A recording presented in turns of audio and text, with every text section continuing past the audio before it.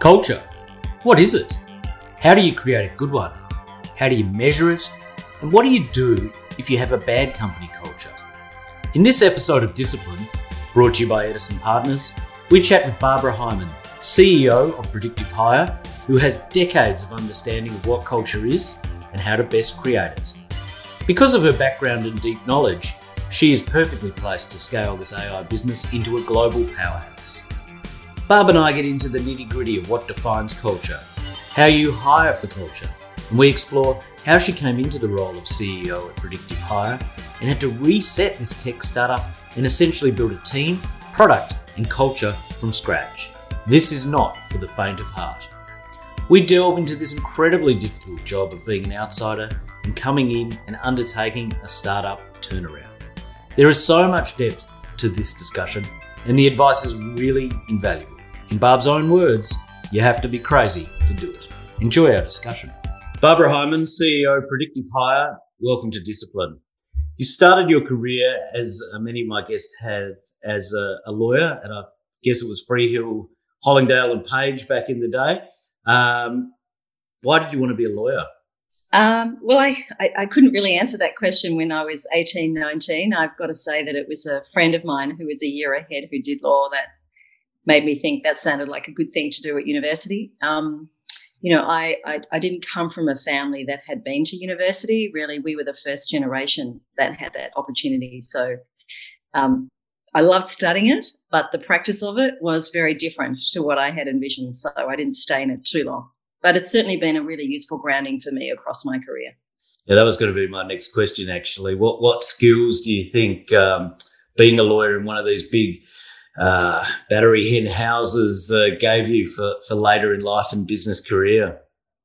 Yeah, look, I think, it is still very much a relationship business. Obviously, you need to be credentialed as a lawyer and to be expert, particularly as you become more senior. But ultimately, it's relationship building and people trust you with their problems. So, that for me has been part of what has been important in every role that I've had since, because, it's achieving things with others, through others, not necessarily solo.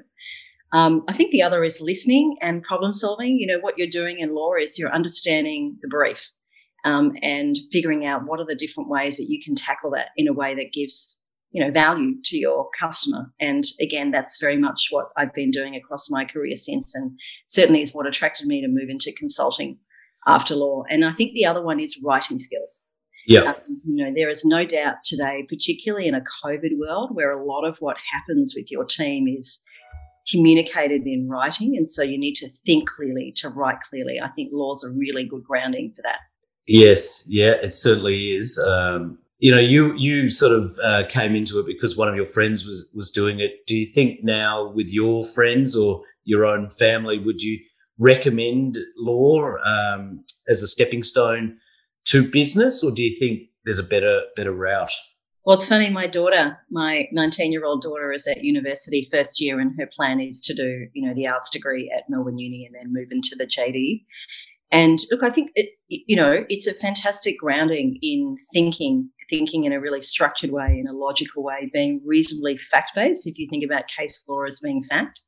And I think in the world of, increasing ambiguity, given the change, the ability to distill complex issues down in a structured, thoughtful way backed by data is a really valuable skill. So to me, it's more about the skills that you're going to learn, as well as the soft side of it, the ability to work with others, to listen well, to have empathy for other people's problems. So I think it's a fantastic place to start.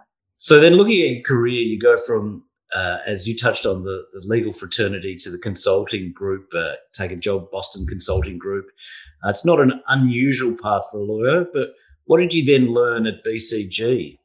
Look, BCG gave me so much. A lot of my network comes from my time there, and I went back and forth quite a bit. I was there for 10 years elapsed time across a number of different roles, and I think what kept bringing me back was the importance of culture and how people really define that culture, and so a respect for and an understanding of how the right people around you who are really working as one, and incredibly curious and motivated and humble is a recipe for doing quite amazing things. You know? And was that, I'm curious, was that something that, you talk about culture, my sort of timing on things, I'm trying to cast my mind back a few years when I was around the same time in the work environment. Culture didn't seem to me to be a big sort of big ticket item until more recently. Is that right, or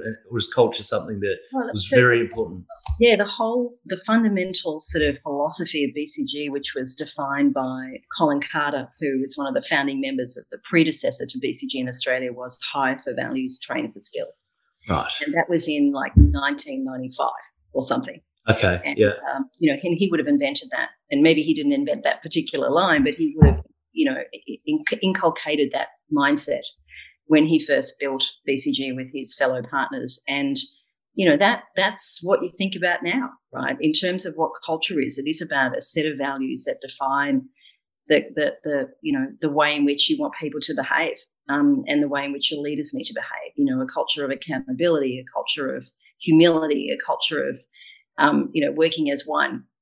And that philosophy was there because at BCG you hire from any degree. It's agnostic what your background is, but at the end of the day, you're bringing in people who all have a common set of values, and then you develop them.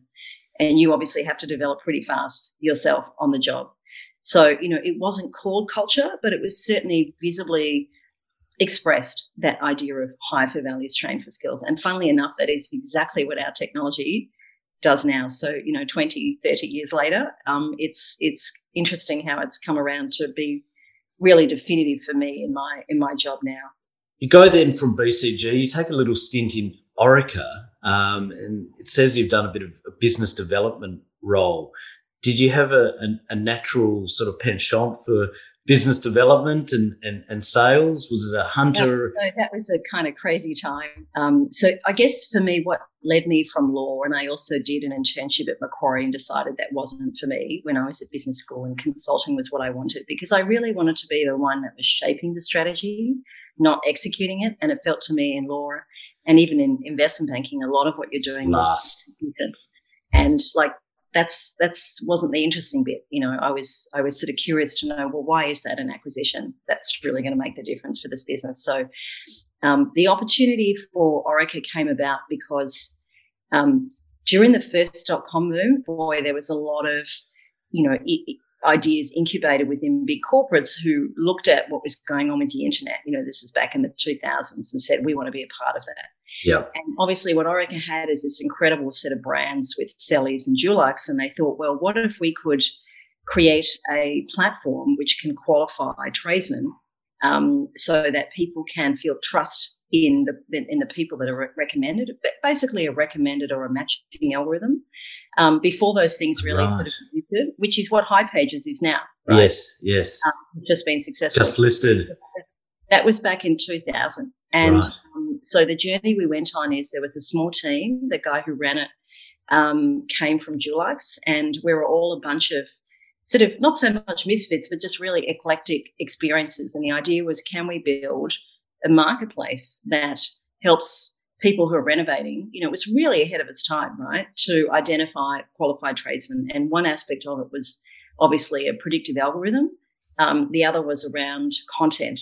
At that time, you didn't have the content that you've got now on the internet. And so, doing deals with different magazines to get access to, amazing visual content to keep people on site. And it was called, would you believe, MySpace, which is a different MySpace. So, it was an amazing experience of a, really, we wouldn't even call it early stage startup. It was a seed idea that reported to the board of Orica. And, even now I still stay in touch with some of the people that are there. Amazing. And then you go back to the world, though. You go back from Orica back into BCG. And this time I think it looks like you've really started to align your career path much more with the culture and HR, for lack of a better term, sort of foundations within a business. Is that what happened? You really sort of found your interest there? I'd say that nothing has been planned. Right. Other than doing law and doing an MBA to get out of law and find my way to business, there is nothing that's been thoughtful. It's really been opportunistic. And I've got 3 kids. And at that time, we'd moved to Sydney for my then husband's business. And I still wanted to work. And I loved BCG. And they called me up and said, do you want to come and do this role? So that's how considered it was. I never saw myself as an HR person. And even now, I don't really see myself as a traditional HR person. And, Yep. it just accommodated what I needed at that time with young kids and Yeah.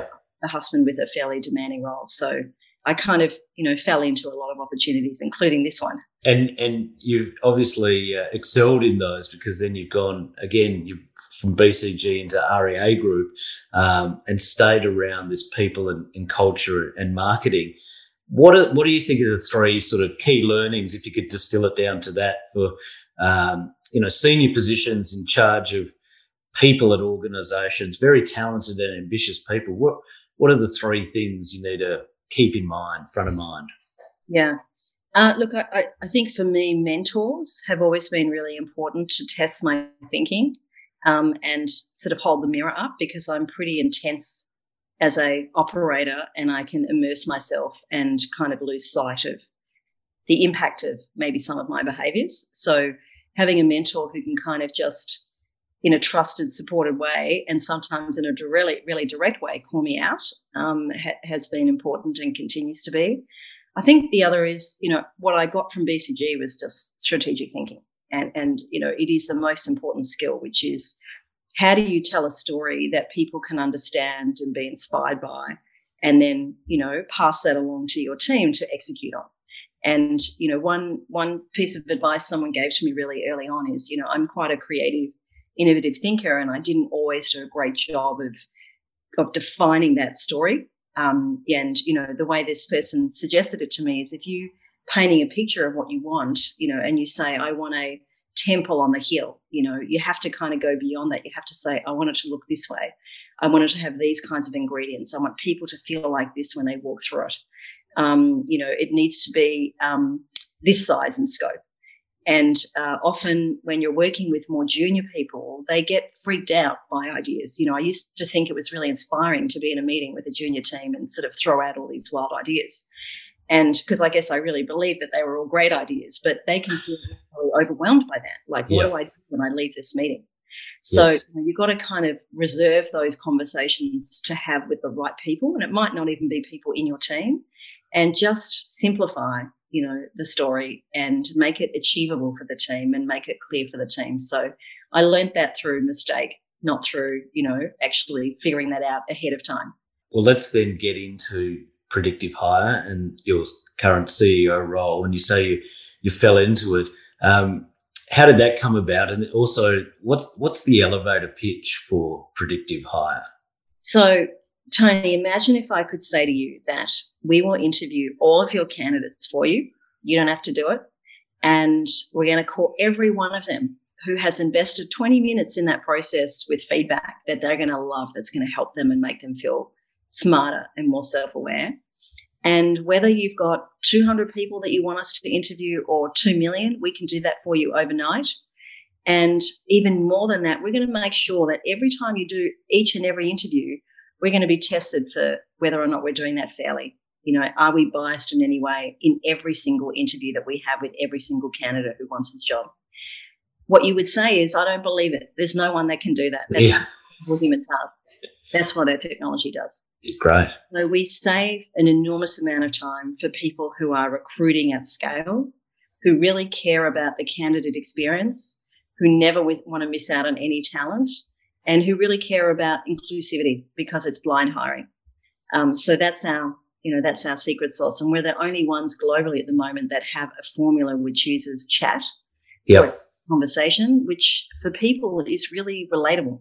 Yes. A key part of AI is it's got to feel human. It's got to feel like, to you as a candidate, something that isn't a robot, that is something that you do every day. It's something that is what you would do in an interview.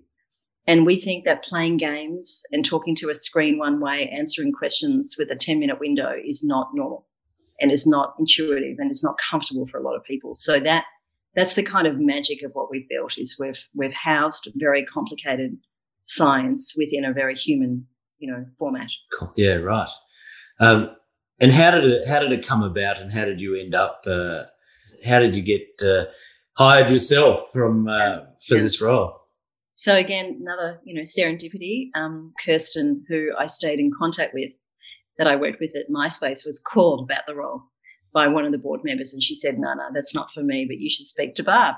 Yeah. I had a conversation and I thought, wow, that's really interesting. And, I'd had that experience in my 2 roles at both BCG and REA. I could see the time suck of recruitment and the horrible bias of all of these engineers going and having coffee chats to see whether or not they felt like them, in the hiring, a lot of mirror hiring, a huge amount of bias. Yes. And at REA, we'd worked out with the then CTO, Nigel, that it was about 100 hours of engineering time to recruit one engineer. Wow. So when you look at the product velocity, and when the CEO starts to say to you, we're not moving fast enough in product development because our engineers are spending so much time having coffee chats and hiring, you've got a problem that really matters to the business. Yeah. So, the chance to bring together my background in, data-driven decision-making, which is what consulting is all about, plus solve for what is a really big pain point for a lot of organizations was, really exciting to me. So I spent just period over Christmas building together my 100-day plan and sharing it with the board. And to me, it was this incredible creative, intellectual challenge. And whether I got the job or not, I just loved the work. Yes. Yeah.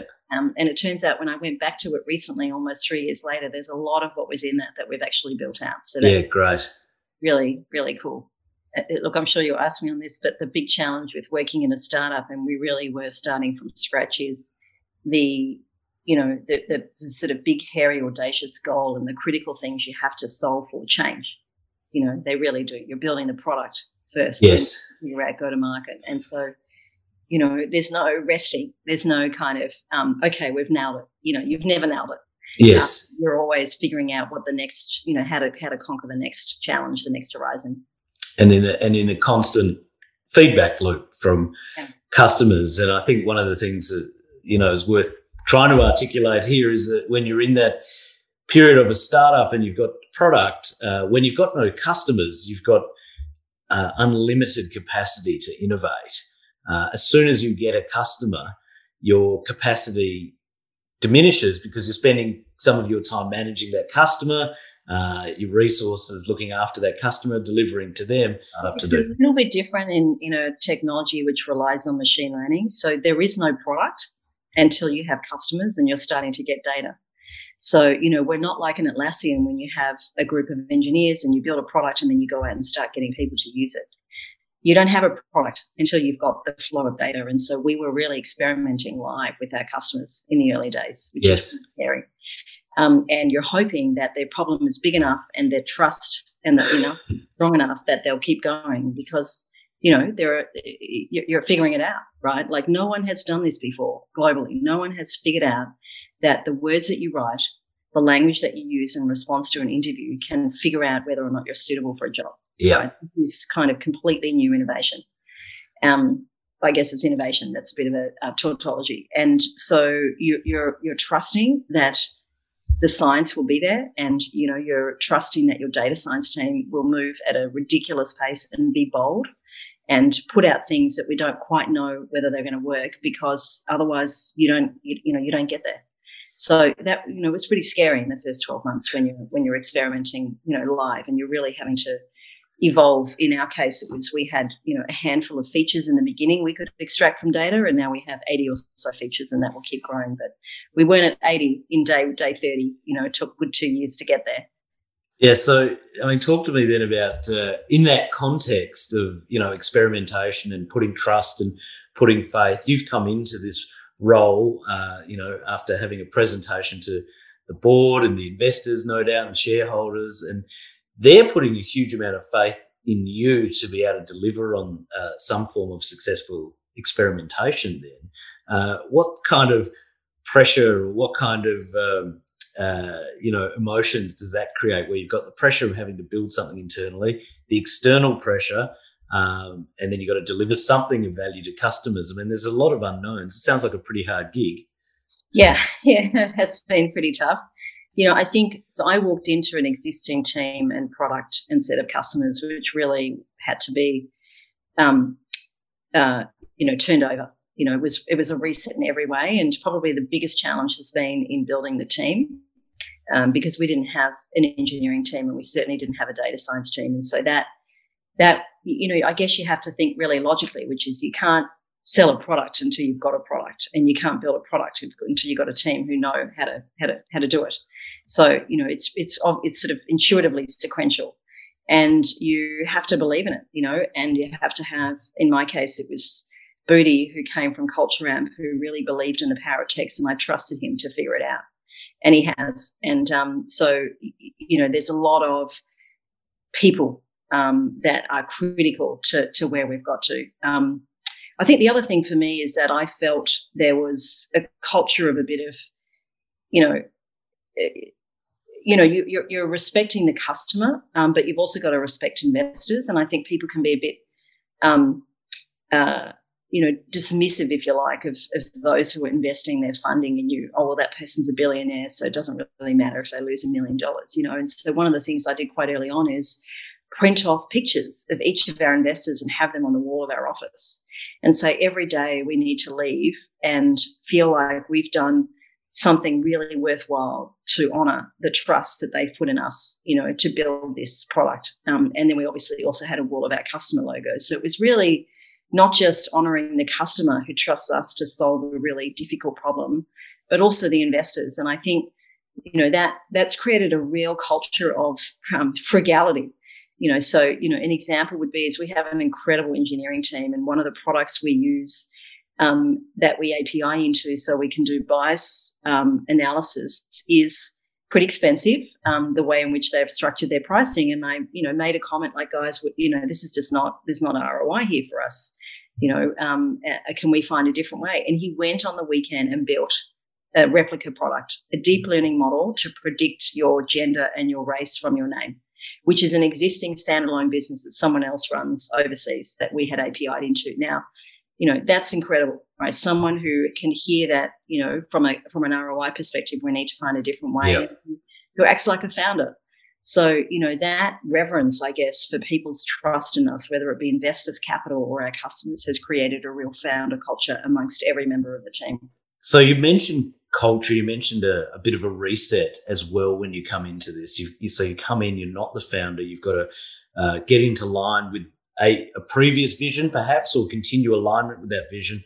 But then you've got this people issue of, as you say, not moving fast enough, not being able to deliver to, stakeholders' requirements. What kind of challenges does that pose, where you might have to put a bit of a broom through some people, or, you've pushed out old management and come in?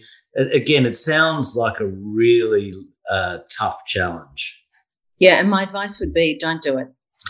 If you've been offered an opportunity to take on a really exciting job where you're walking into someone else's team and culture, I just think it's too hard. Yeah. My challenge was that, within 6 weeks I had to raise money, and so people were trusting me and backing me, and at that point I was in. I couldn't walk away. But it was incredibly difficult to exit a team, to exit a founder, to manage customers who were using a product that wasn't giving them value because the product wasn't the right product. It was a turnaround at the same time as a startup, and I wouldn't recommend that to anyone. A startup turnaround, yeah. So, don't do it. Or do a lot more due diligence about what you're walking into. I think it took me about sort of 9 months to figure out, okay, I need to figure this out, right? It really is, a clean sheet. We have to start again. And in every respect, including things like the cap table, was a 2-year journey to fix the cap table to better reflect the reality of who was building value and who had equity. Yeah. So there was that side of it as well. And so, where we are right now, we've got product market fit, we've got the right cap table, we've got an amazing supportive group of investors, and, line in the sand, the past is the past. But it hung around for a long time. Even from a brand perspective, to be honest, people had a certain view of the brand and the product. And so you're having to re-educate them because we kept the name, which in hindsight, I wonder whether that was the right thing to do. And so they're like, well, that's really different to what I was shown, So you're it's been a really big struggle. And how do you, I suppose, carry on then? You talk about 9 months of real heavy lifting and heavy graft. Everyone has moments of doubt, especially in startups. Have we gone the right direction?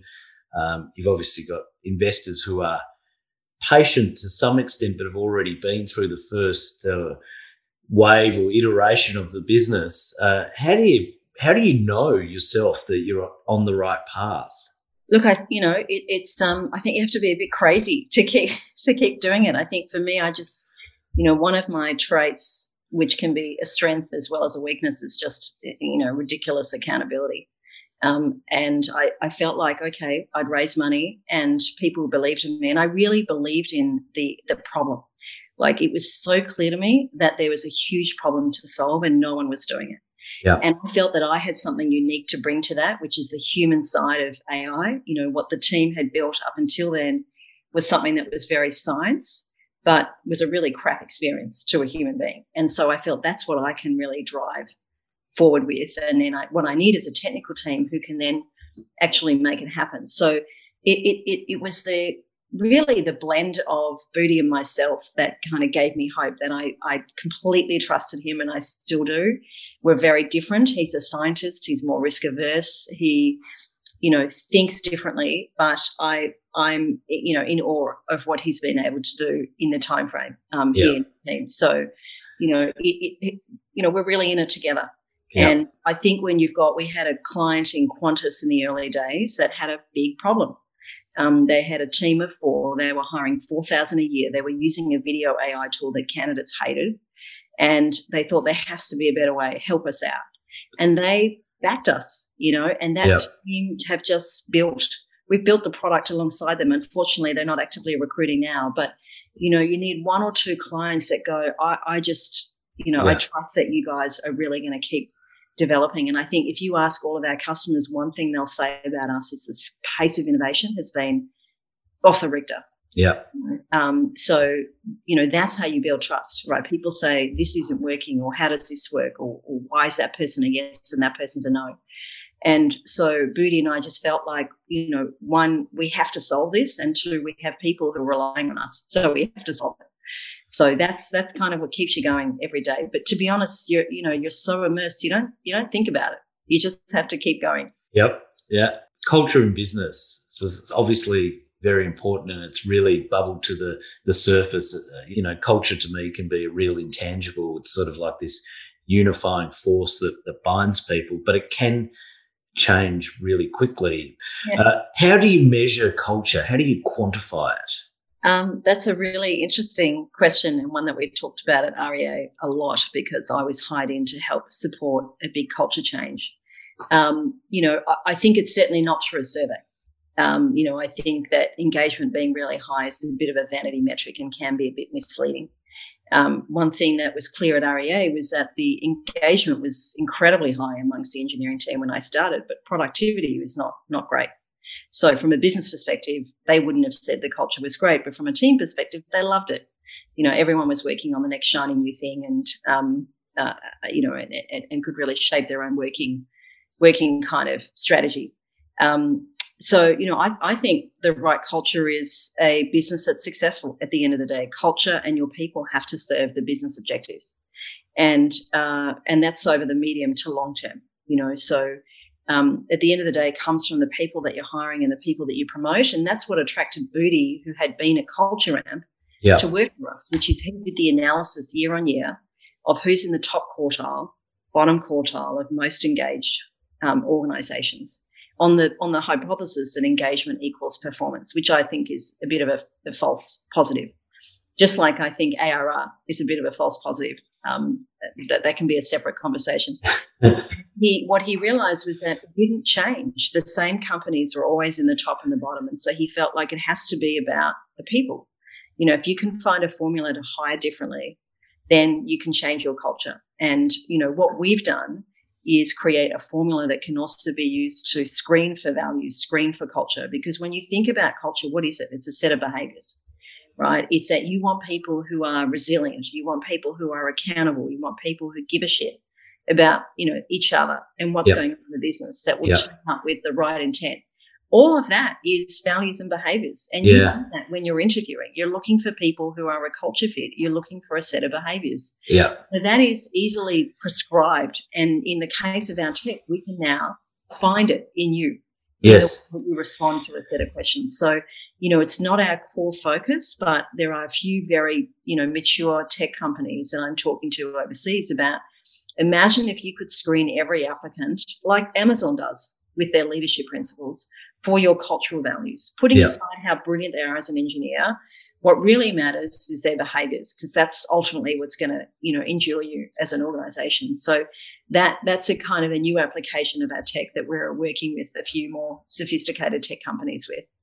I'm going to come back to that, but I'm going to take this in a different direction, because a lot of companies say they want a great culture, or they have a great culture. So what happens when the company that's saying we want to build a great culture is actually only paying lip service to culture, and then you hire someone who's got all these values that the company wants to be, but they're only espousing them, and you get this clash? I mean, is there still a lot of companies just paying lip service to this? Oh, without a doubt. Yeah. I mean, I think it's the same as, diversity. I think diversity is something that people talk about, with some conviction, but what are they doing about it? So I think it's very easy to talk culture and to rely on engagement surveys to demonstrate that you have a good culture. But, when you really measure the success of the business, how competitive is it relative to its peers? What's their sort of retention of key talent like? Those are some of the metrics that you look to for culture. What's the level of innovation that's coming from, bottom up, right? Are people kind of coming up with ideas, and are they rising to the top? That's a sign of a great culture. Yep. Not whether or not people say that, Rem and Ben is great, or, I rate 85% on the engagement survey. So I think you have to really look at what is important for this business to be continuously successful. That has to then be the top-down formula for how you figure out, well, what does it take in order to get to that? Usually it means you're holding on to great talent. Usually it means you can win great talent, so your crossover win rates are great. It means that there's a constant stream of innovation. It means that, decisions can get made really quickly. There's not a whole lot of hierarchy. Those are the signs, or they're almost like the lead indicators of a great culture, which are going to produce the lag outcome of a successful business. Which makes it even more staggering that huge companies like Amazon can have, such an amazing culture when a lot of other big companies of that scale are bogged down in hierarchies and silos. Interesting, because I think, with Amazon, so, I think people would say about Jeff Bezos, what a genius, right? Like, look at what he's done. He's been able to distill a set of core capabilities and create multiple different businesses. He's almost like redefined strategy, because strategy is usually focus, and they're in a lot of different businesses. And so I think people kind of have this reverence for him, but do they love him? Because what he doesn't have is empathy. You don't see that a lot, and there are constant challenges around the kind of culture that's created, their treatment of people in some of those warehouse, roles, et cetera, blue collar roles. But, that's a certain kind of culture, and people will be attracted to that, just like Netflix is a certain kind of culture. Yeah. But, there's not one formula for culture. Yeah. And it's definitely a skill set that's going to be more and more required for every business. Difficult when, as you say yourself, it's like, it's hard to quantify.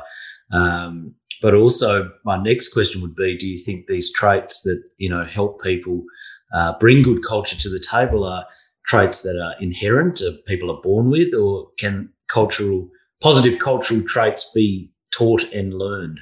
So if culture is driven by people, and people are defined or shaped by, their values, their innate traits, they are innate. There's a fantastic book. I can't find it right now where I am, written by an Australian academic around personality. And, personality is something that is fixed, that you're born with. If you have children and you look around them and you go there, who they are at 20 is who they are at 2. there's something really consistent around that. Now, that's not to say that you can't, through self-awareness and investment in yourself, either sharpen or sort of dilute, aspects of that. There are plenty of people who are introverts who found a way to be extroverted when they need to be, for instance. But at its core, what that book and the academic research shows is that your personality is really set from the beginning. Yeah. So that is really what our technology is discovering, is that there are people who are naturally empathetic, and there are people who are naturally open and curious. I have 3 kids, and I can see that one of my kids is a real risk taker and the other isn't. Yeah. And that has not changed over 20 years. And I can see it reflected in a lot of different ways in which they live now. So that is what we're looking to find. And it's not to say that you can't, evolve as people, because we're all, work in progress. And there's a lot of, I think the starting point is self-awareness around where do you naturally feel yourself? Where do you naturally feel really great? Yeah. Certainly there are aspects to what I need to do in my role now that are not my natural strengths, that I have to, really be self-aware about and be conscious about. But the core is the core that you're born with. Yeah, interesting. So I'm going to get into AI then a little bit. Predictive hire is obviously predicated on technology that's using artificial intelligence to really drive the value for customers. And I think we talked a little bit earlier before hitting record about, in a COVID world, how AI's got this transformational capabilities for business, and a lot of business that might not have looked at it previously are looking to it now to see what it can actually achieve. For you, how do you sort of articulate AI and how it can transform business? Look, it's really just data. At its core, it's really just using data to help, make faster decisions, better decisions, in our case, less biased decisions. But, truth is AI can be problematic. And in some parts of our world, we know it is really problematic. And I think one of the things that we and us as a team want to do more of and see ourselves as being really leaning in on this is, what does responsible use of AI look like in the context of HR? And how do we help educate the market about that? Because there's sort of ideology. There are people who just do not fundamentally believe and trust the application of AI when it comes to, hiring decisions. And so how do we kind of unpack that? Then there are those where they sort of recite facts that are just not correct around AI. And then obviously there's a lot of natural fear, and there should be. And I think that plays into both the candidate side as well as the organisation side. Yeah. So for us, what we feel is at the core is trust. That in order to build trust, we need to deliver on a number of different things, and we need to measure ourselves on that, and we need to be transparent about how we're going on that, a bit of an AI report card. And that includes things like explainability. It includes things like that it can't be biased. So, one of the critical things that we encourage the market to do is ask the organisation, what is the testing that you do around bias? Can I see that testing? How wide is it? Is it covering just gender? Does it include race? Does it include people with disabilities? You want to feel as a decision maker in an organisation, particularly if you're one of our clients where, you're Bunnings and you get the whole population applying for jobs. They could be any of that. How do you make sure that you can trust that everyone is given a fair go? Yeah. And so, there's a number of different lenses like that, but it's not just in the algorithm, it's actually across the entire end-to-end experience. Yeah. So even the design of it, like the formula that we use of chat, how does that live up to our, objectives around being unbiased, being inclusive, being explainable? It can't just be what sits underneath the hood. It has to be the whole end-to-end experience. And so for us, that's why when you think about a game, is that something that's inclusive? Does everyone feel comfortable playing a game to get a job? Does everyone feel like they can explain, as a recruiter, why Tony got the job and I didn't get the job, or why you got a certain score? And so we think that the responsibility around, building trust and all of those dimensions cut across the entire end-to-end experience, not just, what sits under the hood. It's actually fascinating. B2B then, you're doing B2B sales. You've mentioned a couple of the large blue chip organisations around Australia that you have as clients, and there's many more that Predictive Hire have. You've done some BDM work with Orica and marketing work in the past. How do you sort of coalesce or coagulate all that knowledge to build an effective B2B pipeline? Well, we're figuring that out now. Everyone is. Yeah. So the whole go-to-market formula is something we're trying to figure out. Look, I think up until now, it's really been mostly me and, someone in my team going out and selling, if you like. And I think the most important thing is you're not selling. You're having a peer-to-peer conversation.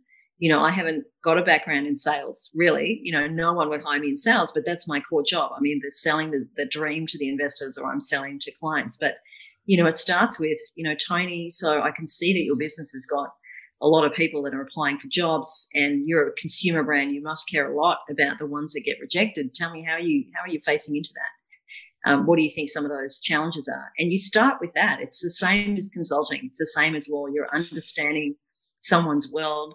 You're leaning into their world in a way that feels like you're trusting, they're trusting you as a bit of a partner in that. Yep.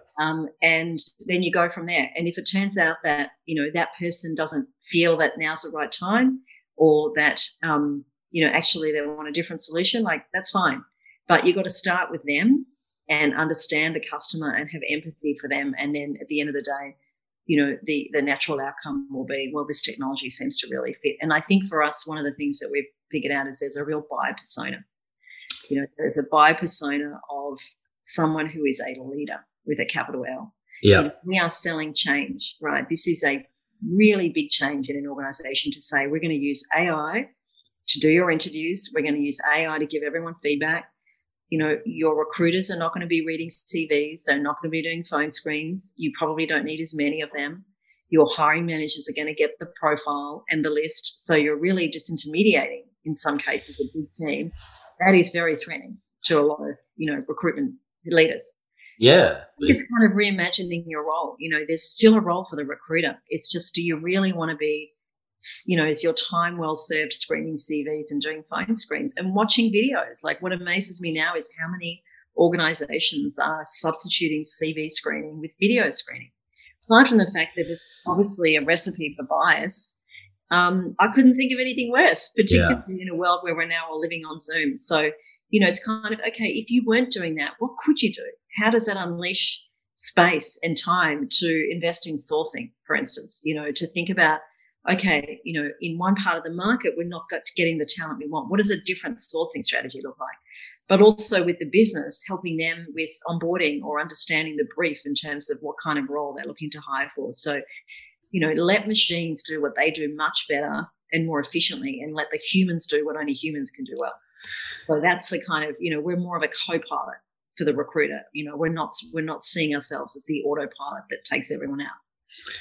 So when you've said you get these personas, so you'll have a lot of discussions, and how do you then take that feedback through the customer to go, oh, well, this is what we're looking for, or this is what our product needs to look like? It's easy to sort of take the last meeting as the truth, and certainly first-time founders can change their whole business based on one customer conversation, in my experience.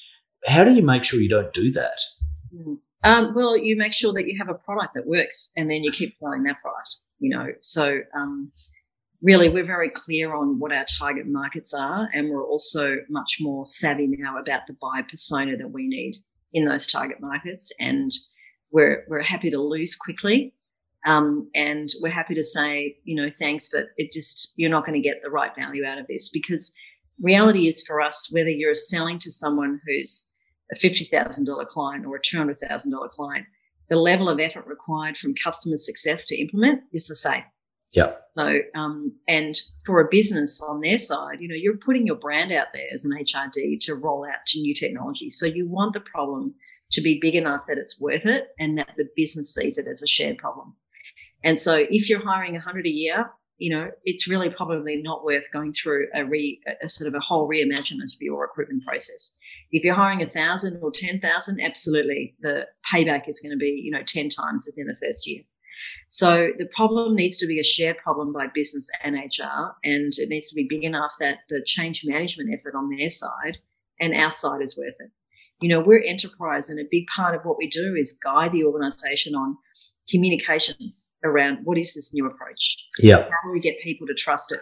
How do we bring people on the journey? And so we have an amazing customer success team who have built an approach to that, but also, just project leadership and change management expertise, which often our clients don't necessarily have. So, where it's not consulting services as much, it's just that onboarding is an absolutely critical input for adoption and use and trust. And so, that's pretty intense. Yeah. Once we hand it over to customer success. So, think about it. If you're a Bunnings or a Woolworths, you've got thousands of people who need to understand this. And obviously you have to do it in a way that's scalable, right? So our technology allows you to do that, but you have to help guide them on that change management side. Yeah, no, it's fascinating to hear. It's a great insight that sales is not just building a product and dumping it on someone's doorstep and saying, good luck with it. It's a lot more nuanced than that. There's a lot, especially in enterprise sales, a lot more hand-holding and taking people down the path to the promised land, not just saying, if you take this box, you will get there. Yeah, that's right. I think that's a great insight.